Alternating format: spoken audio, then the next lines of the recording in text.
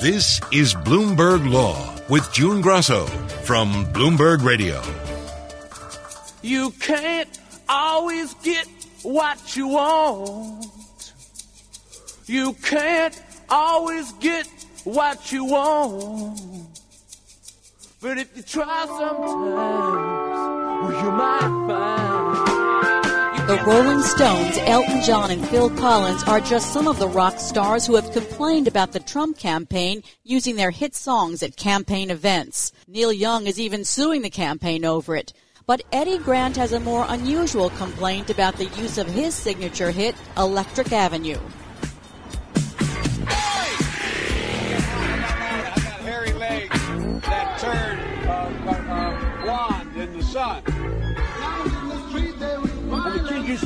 In August, President Trump tweeted an animated ad that shows a high-speed Trump train racing through a town, while now President-elect Joe Biden follows along slowly in a railroad handcar.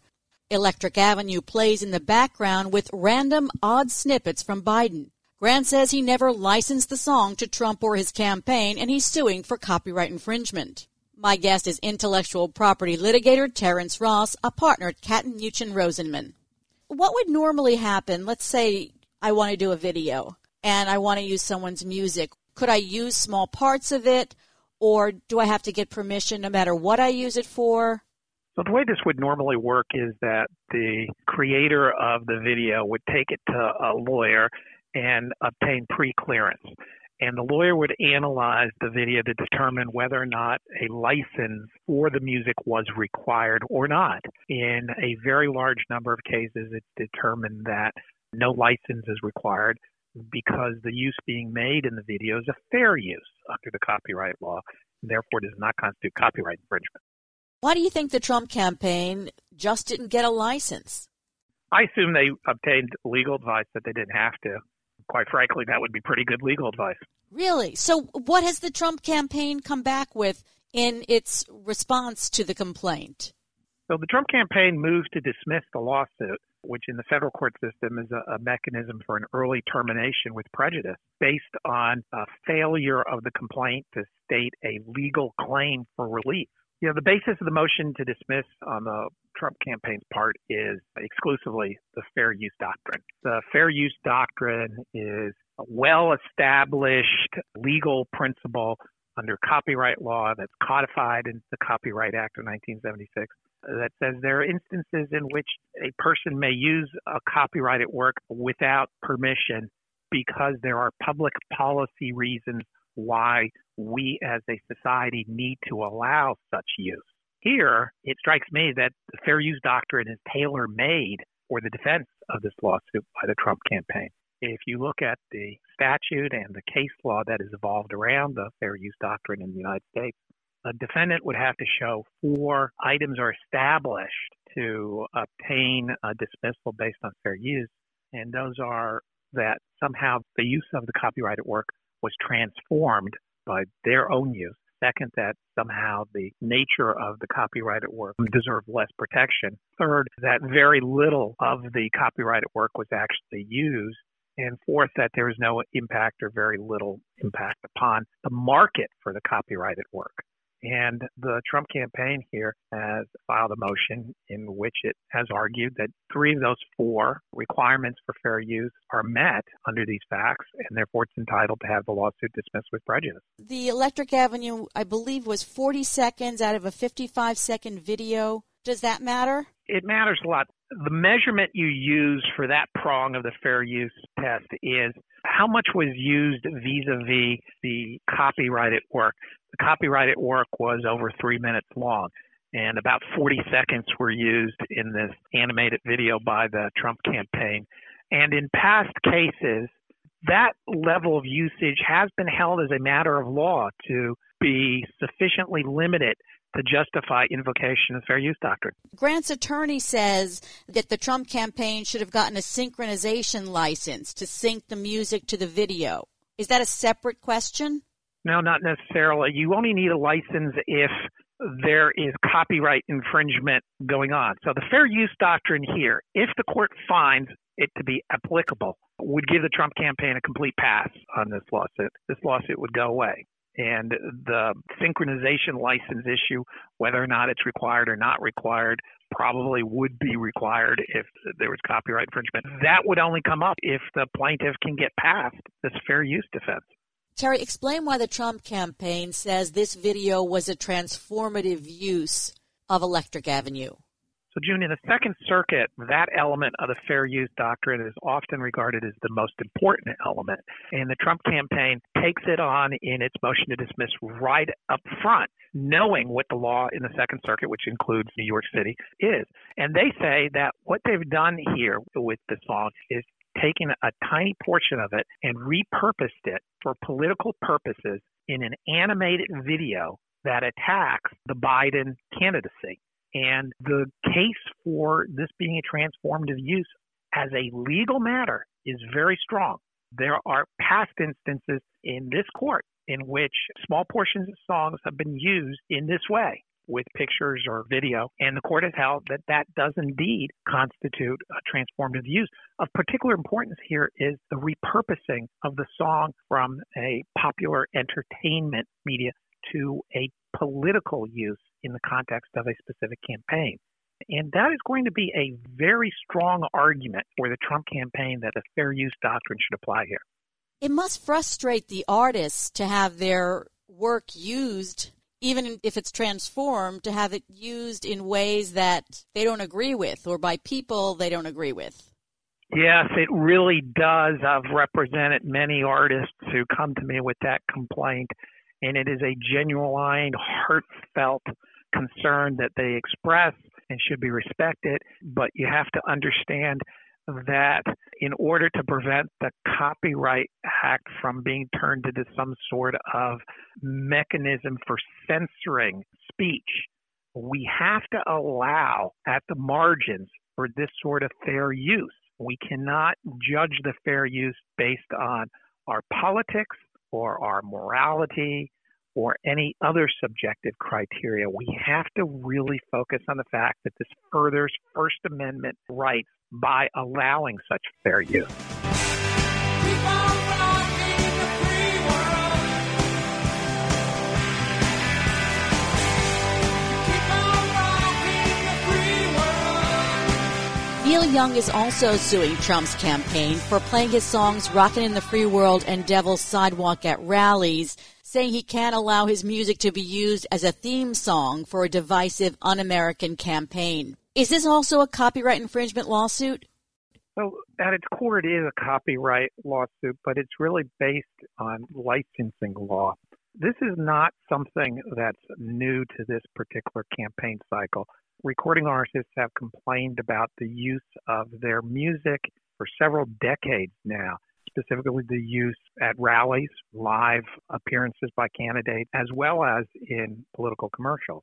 And so it's not really something new. So Neil Young contends that at a Trump rally in June in Tulsa, Oklahoma, two of his songs were played apparently in their whole at the rally as part of hyping up the crowd, and that the Trump campaign in doing that did not have a license to play the songs and did not have Neil Young's authorization to play the songs. Could the Trump campaign be operating under the theory that they have an ASCAP, a general license from ASCAP or BMI? So when Donald Trump first announced that he was running for president in 2015, his campaign put a license on the song that was played as he famously descended the escalator at Trump Tower to make the announcement. And the performer of that song complained. But the fact remained that it was not copyright infringement because the Trump campaign had obtained a license to perform the song in public and was therefore entitled to do so. And that's the problem typically with all of these recording artists bringing lawsuits against politicians. The way the business has worked since the 1940s, is that recording artists, in order to obtain licensing revenues, give the licensing rights to one of several large licensing organizations, and they then go out and vigorously enforce the copyright laws against anybody playing that artist's music in public and generate quite a lot of revenue. What they will tell the world is that you don't need to get in trouble with us. You can come and get a blanket license to perform the music of all of our artists in our stable. And in that way, have protection from any copyright infringement lawsuits. And so many advertising agencies, many venues, particularly stadiums, will go out and obtain these blanket licenses. And in the complaint that Neil Young has brought against the Trump campaign, he goes out of his way to point out that although the venue where this Trump rally in Tulsa, Oklahoma took place did have a license, that under the terms of that license, a third party coming in and using the venue could not take advantage of the license. And therefore, the Trump campaign was unlicensed. And this is a common mistake that organizations coming in and renting a venue make, thinking that they're entitled to piggyback on the ASCAP license that the venue has. The venue has that license in order to play music during intermissions and as the crowd's coming in, but that does not give the third-party organization, in this case, the Trump organization, the right to piggyback on it. They needed, arguably, to take their own license to play the Neil Young music, and Neil Young contends that they did not have such a license. Can an artist like Neil Young instruct ASCAP or BMI that he doesn't want his music licensed to the Trump campaign? So, June, that's a great question, and one that has not been resolved yet by the courts and has to be at some point. In the 1940s, the United States government brought antitrust lawsuits against ASCAP and BMI, saying that in effect they were monopolizing the business of music because they would pick and choose who they wanted to license to, and in that way be able to drive up the prices for the licensing. Rather than take that lawsuit through the courts, ASCAP BMI entered into what are called antitrust consent decrees. And under the terms of those decrees, which are still in effect 80 years later, both of them are required to license any song or portfolio of songs upon request. They do not get to pick and choose. And therefore, if an artist took that position, it may very well expose ASCAP or BMI to antitrust considerations. There are artists who are now trying to do exactly that, and they will probably, in the long run, face some sort of legal consequences as they continue to insist on doing this, and it does threaten the very nature of these consent decrees. An artist who wants to be able to pick and choose who can license their works, and in particular to discriminate amongst political candidates or political campaigns, probably needs to take their songs out of ASCAP and BMI and set up their own licensing organizations. So the artist... It is, by the way, a very good defense here for the Trump campaign to argue that Neil Young was not free under the antitrust laws and under that consent decree to deny them a license, and could have limiting effect upon any damages or injunction that gets issued. Is there any case to be made that this implies a false endorsement by the artist to have their music played at a Trump rally? So that's an argument that you hear recording artists make all the time in this context, that somehow they are being pegged as supporting this candidate. It is a cause of action that only exists in a handful of states, and it would be a difficult one to make in this context. I think the American public is arguably sophisticated enough to understand that music gets used to sell all sorts of products, including candidates for office, and that does not necessarily imply an endorsement by the performing artist of whatever that product is, or in this case, a candidate. So it would be a difficult cause of action to make, even in those states in which it is available as a cause of action. So it appears that the Eddie Grant lawsuit might be dismissed on a motion to dismiss before you really get into discovery and any kind of heavy litigation. But what about the Neil Young lawsuit? So June, the motion to dismiss brought in the Eddie Grant case by the Trump Organization has a long pedigree in that federal court. It is regularly allowed because all you do is look at the face of the complaint and the facts as alleged by the copyright owner, and it's relatively easy to determine whether or not the fair use doctrine has the factual predicates on the face of the complaint to be considered at an early point in the case. And that's probably a good thing here for the Trump Organization. I think that lawsuit likely to be resolved relatively quickly without discovery. In contrast, the Neil Young lawsuit will turn on a lot of details in the facts that are not evident on the face of the complaint, and therefore going to require factual discovery and likely to be long and dragged out, and may take as much as a few years to decide if it isn't dropped in the interim given the results of the election. Thanks, Terry. That's Terrence Ross, a partner at Catton Muchin Rosenman. The United States versus Google. It will be an epic antitrust court battle as the government tries to prove that Google illegally monopolized Internet search. It's just the beginning of what's expected to be a long battle, with the government having the burden of proving several elements to make out its case. Joining me is Sam Weinstein, a professor at Cardozo Law School and a former official in the Justice Department's Antitrust Division. First, the government has to prove that Google has monopoly power in a market, and it's laid out 3 markets. That's right. So the government is alleging 3 markets, right? So one is general search services, which is what we think of when we enter a search term into Google. And then a search advertising market, which is a general market for search advertising. And something they call general search text advertising, which is the ads that show up on the top of your Google results page, right? The sponsored ads above the so-called organic results, right? So the way these cases work is the government has to allege these markets and then show that they are indeed markets, right? And then that Google has monopoly power in these markets, right? Which would be something above a 75% share. And, Google will contest these market definitions. They will say the markets are broader than the government is alleging, and Google wants them to be broader because then their share drops.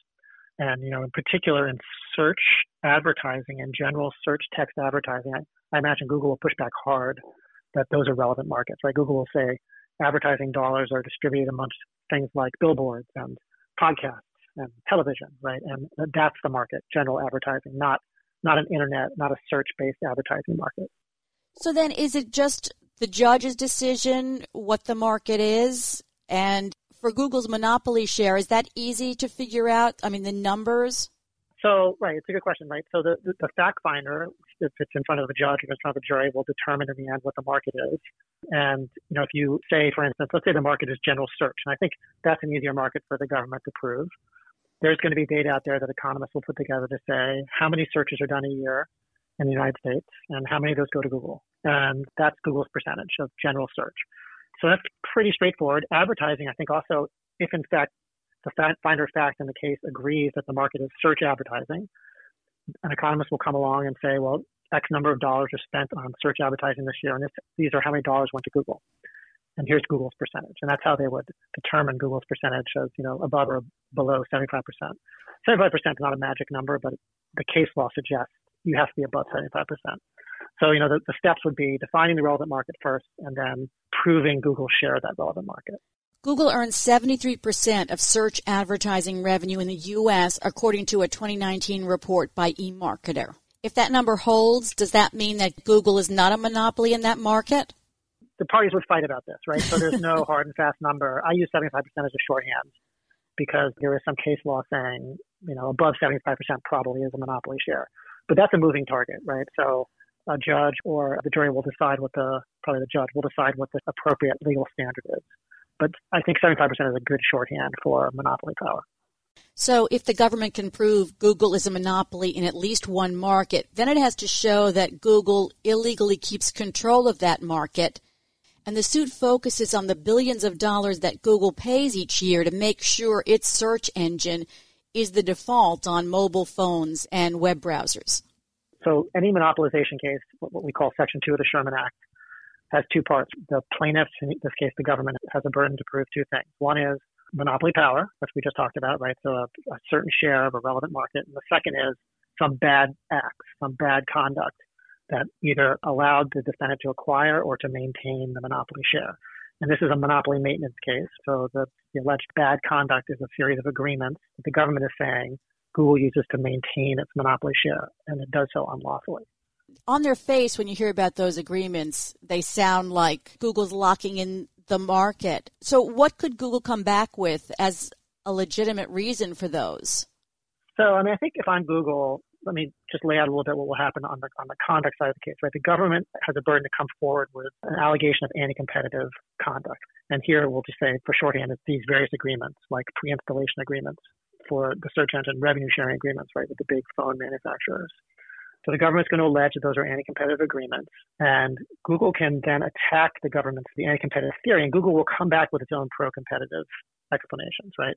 So let's first talk about the government's theory. The government's theory is that these agreements lock in distribution for Google, lock out distribution for Google's rivals, right? Raise rivals' costs to try to get their search engines to consumers. So if I'm Google, I think the first thing I'm going to argue is, well, that's not really what's happening, right? That's not how consumers actually choose search engines. So to me, this case, I think many people have made this observation, harkens back to the Microsoft case. In the Microsoft case, one of the allegations among many was that Microsoft had foreclosed distribution of rival internet browsers by locking up space on the hard drive of the OEMs, right? The people making computers. This looks similar, right? These agreements allegedly lock up space on the phone or on your computer. So what you see as a default is Google's search engine. But Google's pretty straightforward counter-argument is you can switch anytime. If you don't like Google, it's a click away to do DuckDuckGo, which I think is a pretty powerful argument. Now, it could be the government has alleged facts here when we don't see the backup for it that consumers don't switch, right? That once you see on your phone Google is the default, that you're not going to switch over to DuckDuckGo. But it does seem pretty easy, a lot easier than it was in the Microsoft case to switch. So that's one thing I'm going to say if I'm Google. The other thing I'm going to say if I'm Google, and this is before I even get to my pro-competitive justifications, is, hey, you know the reason why consumers use Google? It's because we're really, really good. It's true we have these agreements in place, but even if we didn't have them, consumers prefer us. It's probably a pretty persuasive argument. You have to see how it plays out, right? But the government has to draw a link between these agreements and Google's monopoly share, and Google can try to break that causation link by saying, we're just really good. So that's, if I'm Google, that's what I'm arguing to sort of overcome the government's prima facie case, right, their initial assertion that these agreements are anti-competitive. And then I'm going to say, okay, court, if you don't buy that, I have pro-competitive justifications for these agreements. Right? So what could that be? It's a little unclear, right? So this is, I think, a little harder for Google. What is pro-competitive about these agreements? Well, maybe it produces some certainty for them. Maybe it protects the Android operating system from being broken by third-party apps, right? You can imagine some explanations. It's a little harder for me to get there, but we'll have to see what Google says. Explain what the rule of reason analysis is that the judge is going to use. Sure, it's a great question, right? So the rule of reason, you can think of it as a balancing test, right? But it's done step by step. So first step is the government says, hey, this conduct you're doing, defendant, is anti-competitive. Here's why we think it's anti-competitive. And then the defendant gets to come back and say, no, first of all, we're going to attack your assertions, government, that this is anti-competitive. And second, we're going to show that it's actually pro-competitive. And then if the defendant can come forth with some plausible pro-competitive justifications, in the third step, the judge will weigh the anti-competitive conduct against the pro-competitive justifications and come out one way or the other. So that's the theory behind the rule of reason, right? We're weighing what's bad about the conduct against what's good about the conduct. In reality, that hardly ever happens. Right? In most cases, the judge will say something like, all I see here is anti-competitive conduct. I don't see any pro-competitive justifications, or vice versa, right? All I see here is pro-competitive good here, and I don't really see anything negative, right? And why? Because it's very hard to weigh, right? How do you weigh what essentially are apples and oranges? These are not measurable things, how much anti-competitive harm versus pro-competitive benefit, right? But that's the theory. It's a weighing test for the judge. It seems like the implication would be that it harmed competition then, but the government also has to show that it harmed consumers. I think you raised an interesting issue and a good point, right? So it's not enough for the government to allege that these distribution agreements harm Google's rivals. Antitrust law doesn't care about that. Antitrust law only cares about consumers. So the government has to have a theory for why, even if Google's rivals are being harmed, that's bad for us, bad for consumers, right? And there are a couple theories in the case going to this point, right? So when we think about end users like you and me, what is harmful to us about these distribution agreements? Well, maybe we're getting less innovation, right? Maybe if these distribution agreements weren't in place, we'd see more DuckDuckGos who might protect our privacy better. We'd have more choice, right? That's the theory for consumer harm. on the search side. On the advertising side, the consumer harm is clearer, right? If the government can prove that Google is unlawfully maintaining its monopoly in search advertising or general search text advertising, if I'm an advertiser, my rates are going up and I'm getting less good service, right? That's just a classic monopoly problem, right? If there were more competitors out there, advertising rates would fall, I'd pay less, I'd get better service, right? But in both cases, the government has to show not only that the rivals are being harmed, but that consumers, either end users like you and me or advertisers, are being harmed. How do they do that when Google is free to consumers? So how do they prove that consumers are harmed? Yeah, so end users like you and me, it's hard, right? For those reasons that you say, I'll put quotes around free.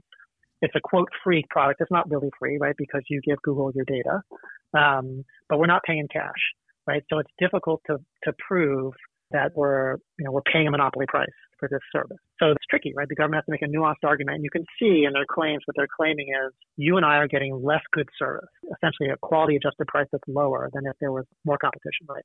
So I'm not making this argument, but just to stipulate theoretically, Google doesn't do a good job protecting our privacy, right? Sells our data. If there was more competition, there'd be less of that, or our data would be valued more highly. We'd get money for it, right? That's the kind of nuanced argument you have to make for an end user. Again, for advertisers, it's a much clearer argument, right? If Google is the only game in town in search advertising, I'm paying more if I'm an advertiser than I would if there were 5 competitors. Is Google's response just we're better, or is there a different response? Yeah, so Google's got a bunch of entry points here for their arguments. One is we're just better. So the distribution agreements, there's no causation here with our monopoly position. We have a monopoly position because we have the best product. It's not a bad argument. And I think a lot of people would agree, right, that they have the best search engine. So that's one argument. Another argument that if I'm Google I'm making is, as to consumers like you and me, end users, we're not really being harmed. That there is choice. You and I could easily switch to DuckDuckGo or to Bing. You and I aren't tied by any agreements. We can do whatever we want. So if we really like those other search engines, we could easily switch. So that's 2 arguments I'm making if I'm Google. It's a little tougher in the advertising side, right, where the advertisers are paying in money, and there's we haven't seen the evidence yet, but I'm sure the government will have an economist come and say, look, advertisers are paying a lot more money than they would in a competitive market, right? That's harder to attack. So if I'm Google, my argument there is going to be based on, hey, you've defined the market wrong. That in fact, advertising is a market that includes television and billboards and what's on the subway and podcasts, right? And in that market, we have a very small share. Do you see one side or the other having an advantage here where it looks like their side is stronger? So it's a little bit hard to say without seeing more evidence. The government, I think, has certainly a plausible theory here, particularly in search. So I think we're playing out the government's case here in search. It's pretty clear, or maybe not that difficult to prove, that Google has a monopoly position in search. And these agreements, as you said, sort of on their face look bad. Google's paying a lot of money to Apple and to Android manufacturers to make them the exclusive search engine. And you ask, why are they paying all that money? What are they getting for that? So I think that the government has put together, sort of a plausible case on search. Search advertising is a little harder, I think, just because of the market definition issue. What is the market there? What is Google's share? But if the government could prove that the share is big and that the market is narrow, then the government might have a strong case there too. So I would say the government's case is certainly plausible, right? Google has some arrows in its quiver, though, and I think what we were talking about before, that they will fight on market definition as to advertising. But as to search, they're going to fight about our consumers harmed, right? And again, I would come back to this argument that they will certainly make, which is you and I can choose whatever search engine we want. We're not being harmed. We choose Google for the most part because we like it better. What remedies is the government seeking if it wins the case? It does seek remedies right at the end of the complaint. So the government says that it wants to enjoin these practices, these alleged anti-competitive practices, which are the distribution agreements, the pre-installation agreements, and revenue sharing agreements. And then they ask for this catch-all, which you often see, or maybe always see in the intro stage, which is please enter any other preliminary relief or permanent relief that's appropriate to restore competition in these markets, right? So we, the government, are asking for injunctions on the conduct that we've laid out here that's bad. And then we want anything else you can give us that will restore competition. And they also say, the government does, we ask you, court, to enter structural relief as needed to cure any competitive harm. So structural relief is generally breaking up a company in some way or another, right? So spinning off a portion of the company. Now, that's interesting that that's in there, this prayer for structural relief. And there's a couple ways you could look at that. One is the government has it in there just in case, right? Just in case the judge is so inclined. Or that they have some other theory coming where they're going to tie the bad conduct to a theory in which the only way to fix that bad conduct is to break up Google. Now, I don't see anything in this complaint that gets you from A to B, right? Gets you from the bad acts to breaking up Google. Nonetheless, it's there in the request for relief. But at this point, I wouldn't take that too seriously. I think the standard response to a case, remedial response to a case like this is to enjoin the practices, right? To say stop. The court will order the defendant to stop doing what they were doing. Now, I should just point out here that the government can't ask for money. In an antitrust case brought by the government, a civil case, what all the government can get is some kind of injunctive relief or structural relief or conduct relief, right? Essentially, stop what you're doing or we're going to break you up, something like that. They can't get money. But what can happen is if, for instance, the government wins, the court says, we believe your theory, we think the government's right, that private parties will follow on and bring their own lawsuits asking for monetary relief, right? But in this case, there'll be no monetary relief. So in the government's case, the standard is we want an injunction. We want an injunction against the bad conduct. And that would seem to me here to be the appropriate relief if the government's able to prove the case. I mean, settlement is always a possibility, but is it likely here a settlement as this case goes on and on? So it's always hard to say, right, what the parties are thinking. And, often it depends on how the case appears to be going, right? But sure, many antitrust cases settle. Very, very few go to trial, right? So, if Google decides at some point this isn't worth it to us, we're getting too much bad PR, we'll just end these practices. We believe in our product. I could see that happening, right? We believe we'll keep share because we're so good. You could see that happening. That would be a settlement here that might end the case. But I just don't think we'll know for some time whether the parties are willing to settle. Thanks for being on the Bloomberg Law Show. That's Sam Weinstein, a professor at Cardozo Law School. That's it for this edition of the Bloomberg Law Show. Remember, you can always get the latest legal news on our Bloomberg Law podcasts. You can find them on iTunes, SoundCloud, or at Bloomberg.com/podcast/law. I'm June Grosso. Thanks so much for listening. And remember to tune into the Bloomberg Law Show every weeknight at 10 p.m. Eastern, right here on Bloomberg Radio.